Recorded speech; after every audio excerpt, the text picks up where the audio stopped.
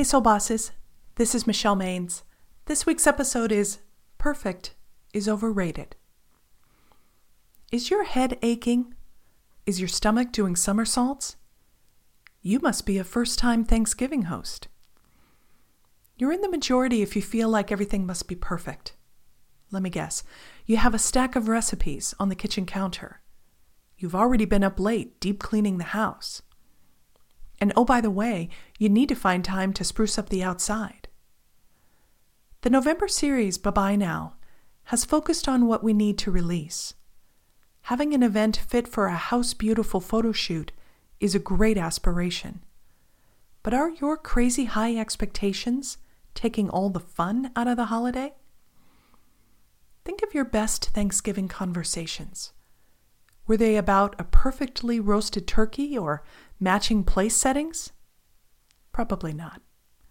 Years later, you're still laughing over messy, spontaneous mishaps. So let's agree. Perfect is overrated. This is what Nia found out. She loved her job being out and about as a tech support specialist. She was never stuck behind a desk doing the same thing all day. Nia wasn't too concerned when her boss, Ron, announced that he was leaving. He had given her a solid foundation by making introductions at his old accounts. Then he made the transition smooth by shadowing her the first month on the job. Surely she wouldn't have trouble maintaining the pace. She didn't. But her new boss did, washing out in less than 6 months.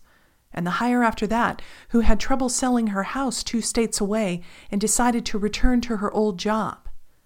Then the reorg happened. Nia was valuable to the team at large, but the perfect fit was anybody's guess. She was assigned to one group after another. Her shortest manager tenure? 3 weeks. How did Nia cope? By saying bye-bye now to perfectionism. She told me, I loved so many things about this job. I knew I wasn't done here. But Ron left a huge hole. It became apparent that it was going to take time for everything to fall into place. And that was before the reorg. Everything was really up in the air after that.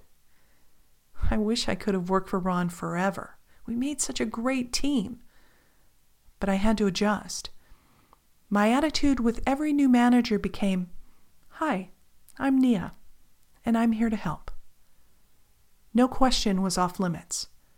Background on my biggest account? Sure. Where should you take your potential client to lunch? No problem. She sighed, If I got upset with every shift and change, I knew I'd be spending a lot of time upset. And I didn't want to spend 8 hours a day upset. Pushing perfectionism often has the opposite intended effect. It puts a stranglehold on creativity. This week, decide that you can keep your sense of humor, even if something doesn't go according to plan. Especially if something doesn't go according to plan. Keeping an attitude that you're going to be in the flow no matter what? That's perfect. I'll see you next week.